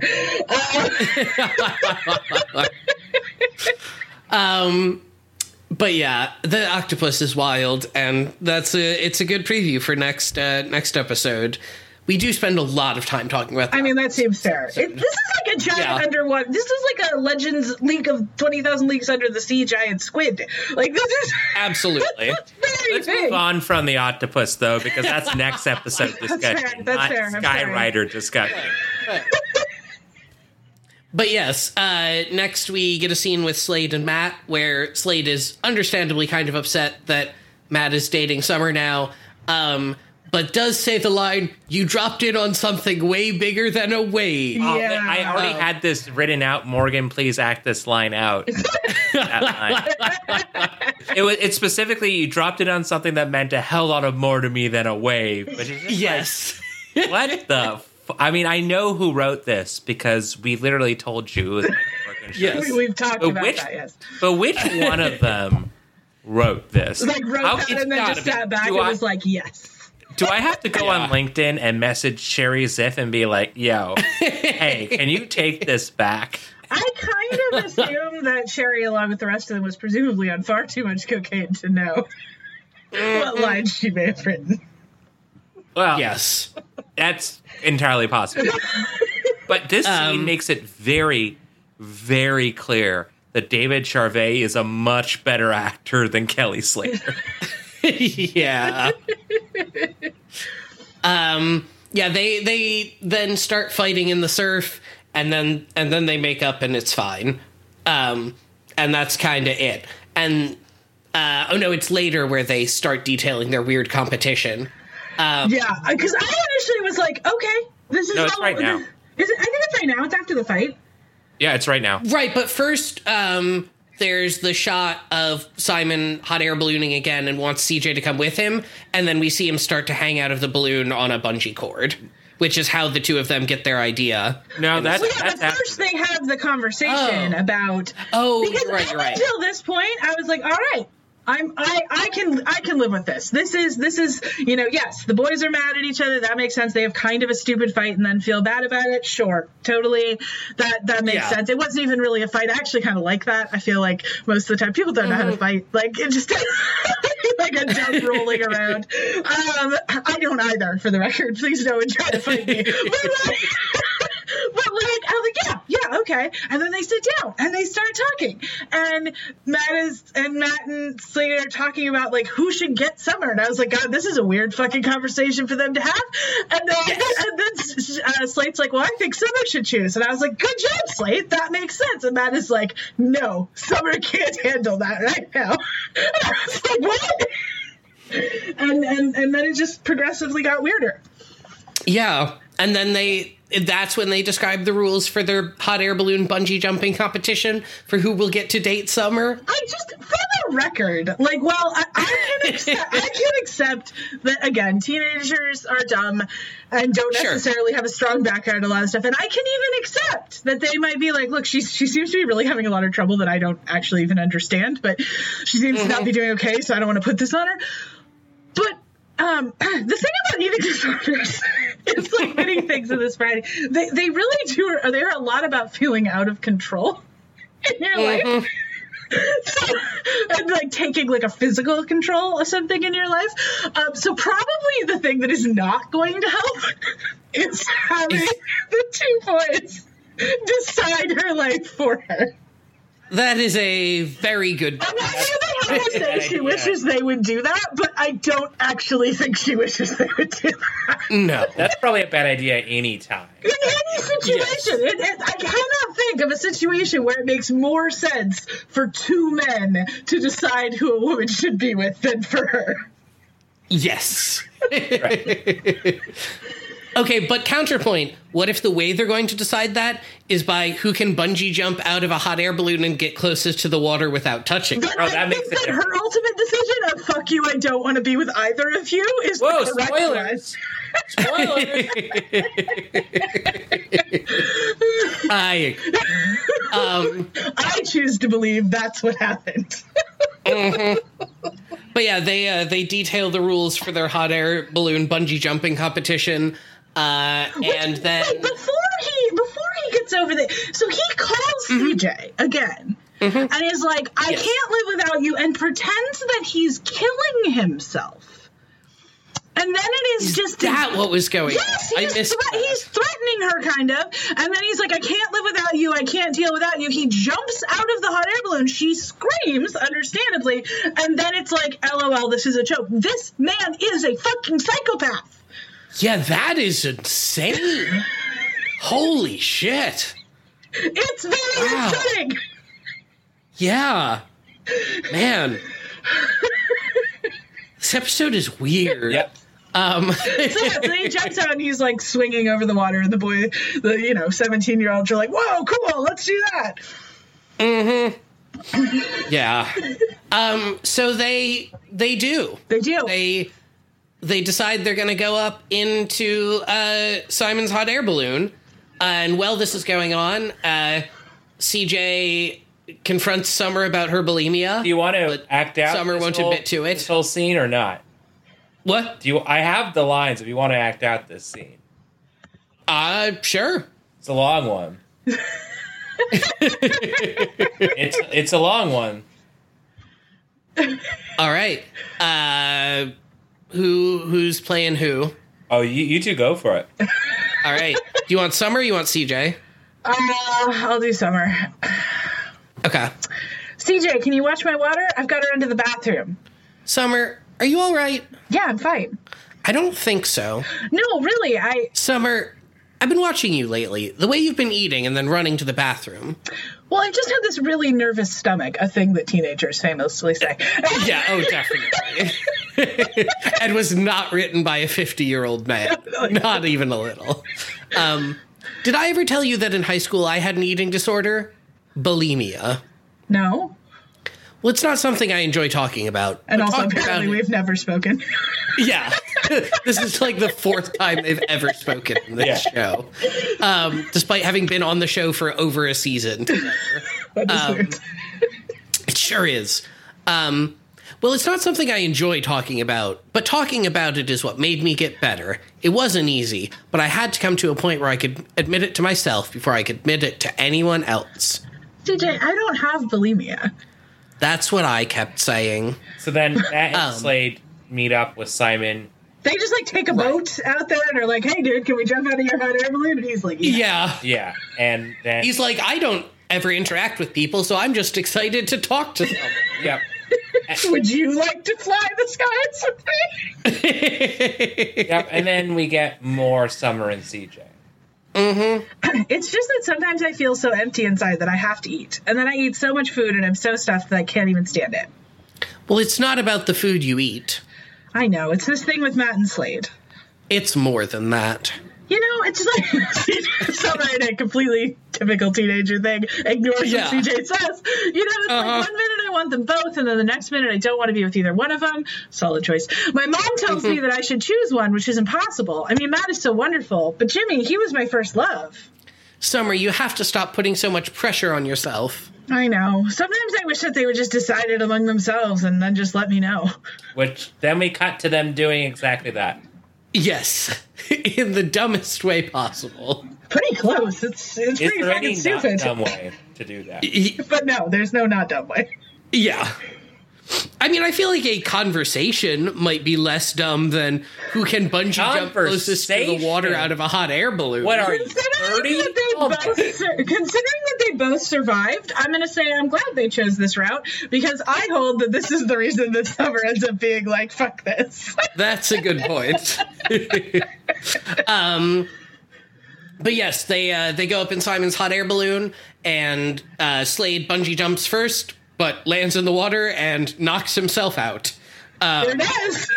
Yeah, so He's then we get a long How rescue did scene. he not break his neck? If he Yes. hits the water, Good how did he have question. to knock himself out? Yes. It doesn't make sense. Okay. Just checking. But yeah, then we get a long rescue sequence, and Matt just like free jumps out of the balloon into the water and is fine. Well, no, he has them lower, He has him shorten Right. the cord, and then he's he like, basically cuts the right cord. over the water, and then he lets the thing Yeah, out. he cuts the Okay. cord or whatever. But then they like pull up Matt or whatever, and they give him CPR on the water. Yes. Which I was like, I don't think this is a thing, and I looked it up, and it's not. It's not a thing. Don't do that. I don't know how you would keep them steady. Exactly. Like, you can't do chest compressions. You can kind of do breaths, but like, and also Chest compressions. You're pushing them under the water more. Yeah. Exactly. And also, 1, 2, 3, drown. this is terrible, 1, but I 2, do 3, breaststroke every drown. time. But it's fine because he's fine. He just wakes Yep. up. Yeah, no, there's no permanent implications from this having happened. No, obviously not. But then we get to the scene that confused me the most when I was watching this episode, which is Mitch and Garner are just hanging out talking about Kojak and also some other guy named Bill Pickett. Which I want to talk about. Oh, sure. So Bill Pickett is real. Very real. I recognize the name. He was nicknamed the Dusky Demon. He was a rodeo performer, an actor, and a Wild West show performer. And for people who are international, don't know what the Wild West show was, it was a vaudeville traveling performance in the U.S., which was really unkind to Native American people. But basically, Shocking. They would travel around America, and they would do these cowboy plays. And frequently you would find Native Americans who were part of the Battle of Little Bighorn be in this. So you had like Sitting Bull and I think also, no, Crazy Horse I think had died already. So Sitting Bull was in some of these Wild West shows, and basically they would pay them to travel around and do shows where the cowboys would shoot Native Americans and round them up and all that stuff. But fun fact, which they do talk about here, Bill Pickett invented the bulldogging technique. So in rodeo, it's that would be if you come behind the steer and you grab the cattle by the horns and then you just fall forward, you basically push their head down, and that's wrestling them to the ground. But that's it's not done anymore because they have their a new method, and that's a little bit safer. Bill was also known for, and they also reference this here because they also had Wikipedia in '93. Bill would legitimately bite the steer on the lips and then fall backwards while holding the horn. Wow, which is dumb. But yes, evidence. Well, and some people, the reason I recognize his name and some people might, is because Bill Pickett was a character played by Edie Gathegi in The Harder They Fall from last year, roughly based off of the actual character. That's why I recognize his name. It's because I just watched the movie. That, does Bill Pickett die? A lot of them die. I can't remember. Because this Bill Pickett met his end via coma induced by being kicked in the head by a bronco. Yeah, I don't think so. I think this is a little bit before that. The other very funny thing, not that any of that before was funny. This the USPS made commemorative stamps of rodeo stars in the 90s. And so in 93, the year this came out, they made a commemorative stamp of Bill Pickett, which is probably how they knew about this. But his family informed USPS that year that was actually not Bill Pickett on the stamp. The photograph that used to source the image was of his brother, Ben Pickett. Holy shit. So then they had to release new stamps. And so I think I have here the pictures that they ended up using of Bill Pickett for the stamp, which is this Interesting. one. Bill Pickett, the Bulldogger. This is the picture that's on the stamp. So this is actually him. That's actually Bill Pickett. Okay. But yeah, Bill Pickett was Wow. A very, very famous black cowboy, which and in rodeo. Not a lot of them. No, not a lot of them. I mean, there were actually a lot of black cowboys, but not a lot of famous ones, because that's not how we. Well, especially that's not how we wrote our history. Not a lot in the Wild West show, which was the way that people in America were learning most about cowboys. And I mean, it was already a racist show. It was just like one step up above the last racist thing that America did right before that, which too many racist things to figure out which one that was. But there weren't many black people in those shows. A lot of Native Americans, a lot of dead ones, though. Yeah. So Garner wants to be like Bill Pickett. That does explain a lot about this scene, because when I first watched it, they talked about this character for a while who I had never heard of. And then Mitch asked Garner why he named his horse Kojak, and Garner fed his horse a lollipop and said, "Need I say more?" Yes. And my response was, "Yes, please. I would like to know literally anything about what you have just done." Do you need an answer for that? Please, I have no idea. So Kojak, the character, played by Telly Savalas, was a detective who is known for being this, like, amazing detective who had this habit, this, like, tick, where, you know, some people smoke cigarettes. He was always found eating a lollipop. Ah, okay. So That makes so much more he sense. gives the lollipop to him and he eats, and he's like, "It's Kojak." But like, probably don't give a lollipop to a horse. I would guess. I That's have not a great mentioned idea. before about how I used to feed cows carrots, right? But Not that I remember. But I grew up. A cow eat a carrot? I grew up next to a farm slaughterhouse, and it was like there was a cul-de-sac right in Bothell, and right next to the cul-de-sac was this farm, and there were cows there, and there was this cow that was named A1, like the steak sauce, and I would go and feed it carrots, and then one day it disappeared, and I asked my mom where it went, and my mom said, "I don't know." And that's when I found out what a slaughterhouse was. Oh no! Property. Oh my god. Wow. Did you know that Morgan has never touched a cow or a horse? This is true. Has never petted a cow or a horse. I mean, that's reasonable. Most people Really? have not. That seems really weird to me. Most people have not pet a horse. Like, never had like a pony ride at a fair, or like You are overestimating how many people go to fairs.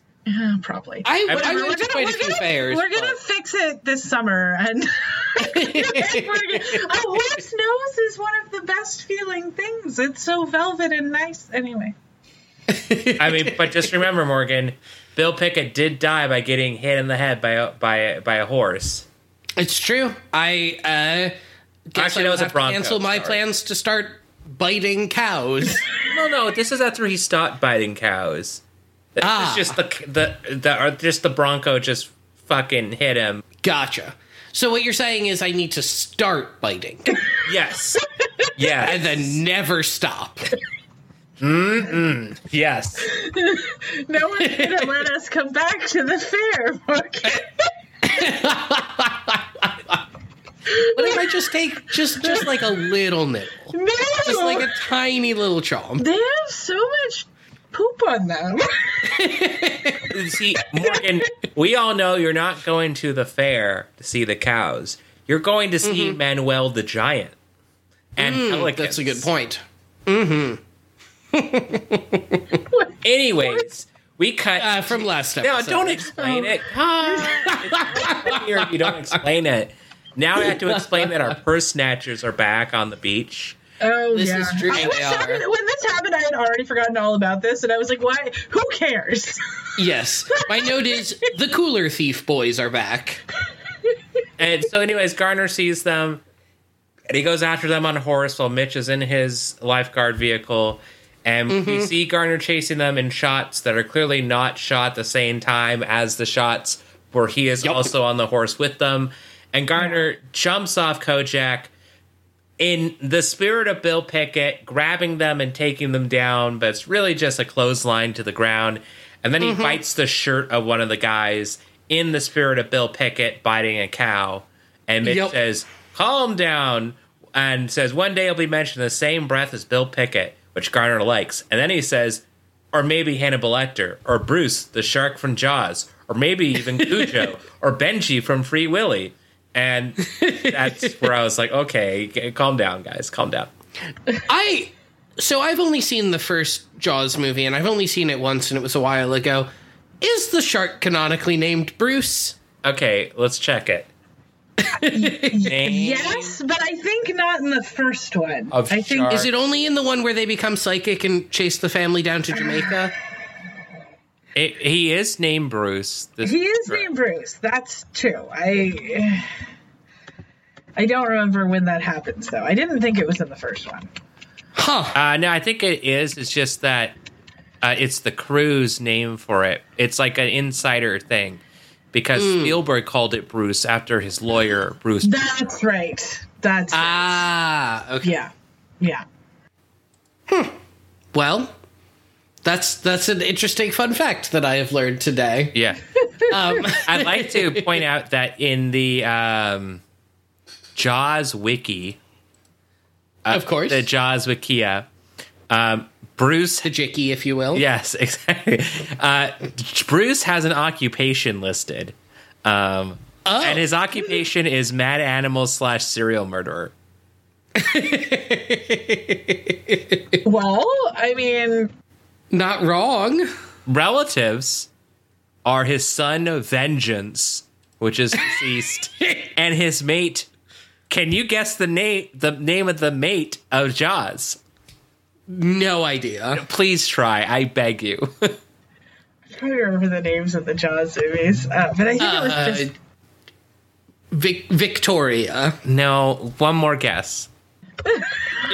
Chompley. It's Brucette.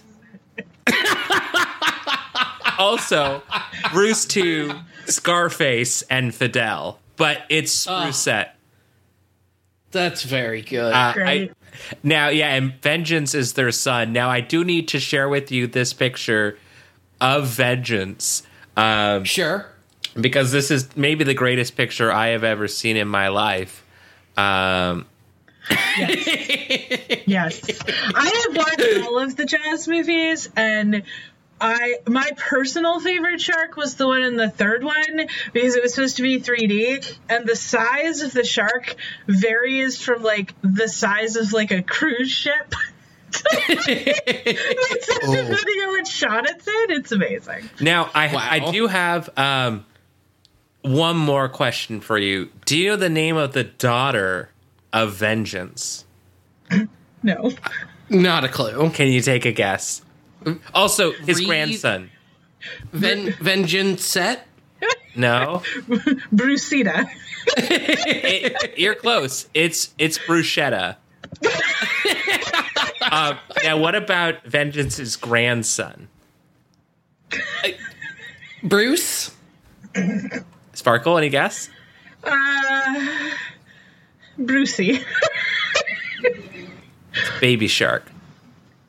Baby Shark. Baby Shark. Yeah, and this is how our podcast gets taken down. Now, every single person, every single Sharkson in this family is dead. Because they can go fuck themselves, I guess. They're all deceased. They have to die at the end of every movie. Yeah. I guess so. Now, speaking of killing, CJ says she doesn't even want to be Simon's friend because he could have gotten Slade or Matt killed with all the antics. And Summer asks Matt and Slade, "What were you thinking?" And they say, "We were thinking about you. We didn't want you to have to make a choice." And he's like, "What the fuck?" He says, "I already made a choice. I want you both as friends. That's all I can." But before this happened, she had not made that choice. She was currently sitting there talking about whatever. So I hold that she was like, Jesus Christ, both of these boys are fucking idiots. And I do not wish to be with either of them because someone's going to end up dead. Well, just wait till next episode. Anyways, so after that, we're just trying to finish off this episode here. Mitch builds a rail for Kojak. CJ got a bunch of carrots for Kojak because it's better than Tootsie Roll Pops, which is true. And then Garner comes up. That's definitely true. Garner comes up in ATV, and Garner says, as Captain thinks Garner didn't demonstrate contemporary police decorum. Wow. And that's the end of our episode. Or as my note says, the police captain pointed out that using a horse is dumb. Well, I mean, not if you're Canadian. That's fair, I guess. Are you saying Canadians do have very different horse speech laws than we do? Wow. I mean, wow. Whoa. I know plenty of places the cops are on horses, but I do agree it doesn't seem ideal. I mean, it doesn't seem ideal anywhere. Fuck the police, but like, but like seeing the horse cops on like Bourbon Street in Halloween in New Orleans made more sense to me theoretically than seeing them on the beach. Yeah, no, that makes a lot of sense. Now, but yeah, that was Skyrider. Now, before we get into our ratings, I want to talk about IMDb ratings. And we have something very special here, Morgan. We have 4 ratings, but 2 of them are by Sandcrab277. Wow. Okay, so both from the same day. But first, we're going to do Sandcrab722, who says, "First Snatcher Run Down." This is done, I think, in the style of a poem. CJ needs a man who isn't a detestable dweeb. Summer got too many men, but they act like losers. Garner is da bomb, and Mitch don't get in the way too much. Summer could eat a horse, but she doesn't. Garner's watching, and the Twinkies are right there in the fridge. Okay, don't think Garner was watching her eat, but okay. He wasn't. Sandcrab277 Definitely wasn't. That was a 5 out of 10, by the way. Sandcrab277 of course says, more crapola. Summer's in love with Matt, but Jimmy returns after a 4-month absence, and he puts it to her in more ways than one. Seriously, this show is all about high school teens having wet dreams about sex, and then there is Pamela gyrating her hips and sticking her tongue down anyone's throat that loiters long enough and close enough. Glad I didn't waste my time at the beach, and it wasn't in California or Texas. And then his second review says, here we are once again in cop mode. What the fuck is this? I really get a laugh out of these fat guy runners that jump hurdles and have great evasion skills against a motorized vehicle. They should add a comedy segment and show all the bloopers from the evasions. Go back to lifeguarding on the beach. both of those were 2 out of 10. 5 out of 10 people found. Sorry, is he calling the police dude fat? No, I think he's calling the guy who or was the chasing. thief. Neither of them are. Neither of them were fat. I mean, not Yeah. that it matters, but it's just like factually untrue. Right. Well, this went from 5 out of 9 people found this helpful to 5 out of 10 people found this helpful, because I did not find that helpful. And then lastly, there's our review from Bombers But Fly Up, who again titles their review Baywatch as 3 out of 10. Yep. Ending in a whole lot of nothing, going nowhere as usual. Anderson and Eggert are stunning, though. Which, yeah, sure, they are. Sure. Yeah. Sure. With that out of the way, our rating scale, which is a scale of 1 to 10, where 1 is going through puberty a second time because you got recast, and 10 is your parents are divorced, but it's okay because your dad is David Hasselhoff and he's the coolest. Sparkle, how would you rate this episode, and what would you say that experience is like? I guess I would rate it a 5, which is kind of like going up in a hot air balloon and thinking that it's going to be a lot of fun until you realize that you're up there with a psychopath, and then you try to jump out, but you go unconscious and almost die. Wow. That, I don't know if I'm going to be honest. I don't think I would rate that a 5, but The first part is fun. I was trying. And like maybe the jumping part is fun until you hit your head. oh, that's fair. That's fair. And you probably don't remember most of it if you go Right. unconscious like that. Michael, how about you? What's your rating for this one? I would give this a 5. I liked parts of it. There are parts of it I didn't like, but the parts of it I found very fun. I actually enjoyed all the horse stuff. I think it was very interesting and just kind of like fun. Not like good, but fun. Yeah. And I've seen them do worse when talking about eating disorders, aka season 2. Yes. Everything, the worst of this show is season 2. God. So it can't get worse than that. So therefore, it's a little bit better. And I would say a 5 is the experience of knowing that Elon Musk bought Twitter, but also thinking about how Elon Musk bought Twitter so he could hold it up outside of Grimes' window saying, "Take me back." Speaking of both that and the fact that we were talking about Nathan Fielder earlier, I do want to share this tweet real quick. Yes. Yeah, I mean, accurate. That makes perfect sense. Honestly, I think there's it's not going far enough. There's got to be another step here. Like, he bought it just to definitely. get something else to happen. You know, he bought it so then he could post one single tweet that maybe says the word, a word in it or something like that. Or he's like, I did it so I could buy something. I don't know. There's got to be an angle here. It's Nathan Fielder. It's never that simple. But yeah, my rating for this one, I really like when they give Garner something to do that isn't just directly cop shit, because I actually think that he's a pretty good actor and I find him charming generally. So I like when I don't hate him. And I think this was just a fun, goofy thing for him to get to do for an episode. And other than that, I didn't super love the episode. I thought it was kind of middle of the road. But I'm actually I'm gonna be the dissenter here and give this a 6. Wow. I thought it was fairly decent for the most part. And I will say that a 6 is the experience of, you get yourself a horse and you take it out on the beach and everything's going great, but then it poops everywhere and you're very embarrassed about it. And then everyone just calls you the horse pooper from then on. But, someone else shoveled it up, so at least you didn't have to deal with that. Wow. And that's a 6 Wow, for me. that seems like an odd 6.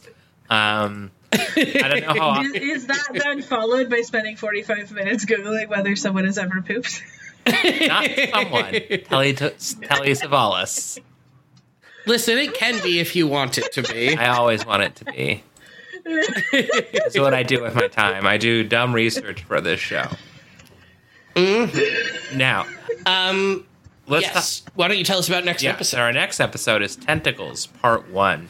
And so I just saw some trivia that says Nicole Eggert lists our next episode as her favorite episode because she said we were tackling real-life issues, like confronting my character's stress-induced bulimia, while at the same time having fun, like being attacked by a giant octopus. Okay. I mean, I'm glad she liked filming it, you know? Yep. So, our Baywatch wiki description is, a prison break gone awry finds Mitch held hostage by a beautiful woman and forced to perform surgery on her escaped convict husband. Meanwhile, Matt and Slade decide to settle their mutual affection for Summer in a daring surfing contest and accidentally stumble upon a secret and dangerous underwater cavern. IMDb description is, while Hobie is away in Santa Barbara for a surfing meet, an escaped convict's wife named Deborah Harris takes Mitch hostage aboard their yacht for Mitch to perform emergency surgery on her husband for a gunshot wound he got during his escape from prison. Meanwhile, Matt and Slade are still competing for Summer's affections when the three of them find a dangerous underwater cavern that also houses a huge octopus. ... with an attitude. Summer's continuing secret battle with bulimia begins to catch up with her, despite CJ's helping talk. Eventually, after Matt saves Slade from the cave octopus, Slade sees that Summer is better off with Matt, and he leaves town for a surfing meet in the Caribbean, this time for good. Yes, it will be our last Kelly Slater episode. Huzzah. What a shame. Is it a shame? It's not. Enjoy.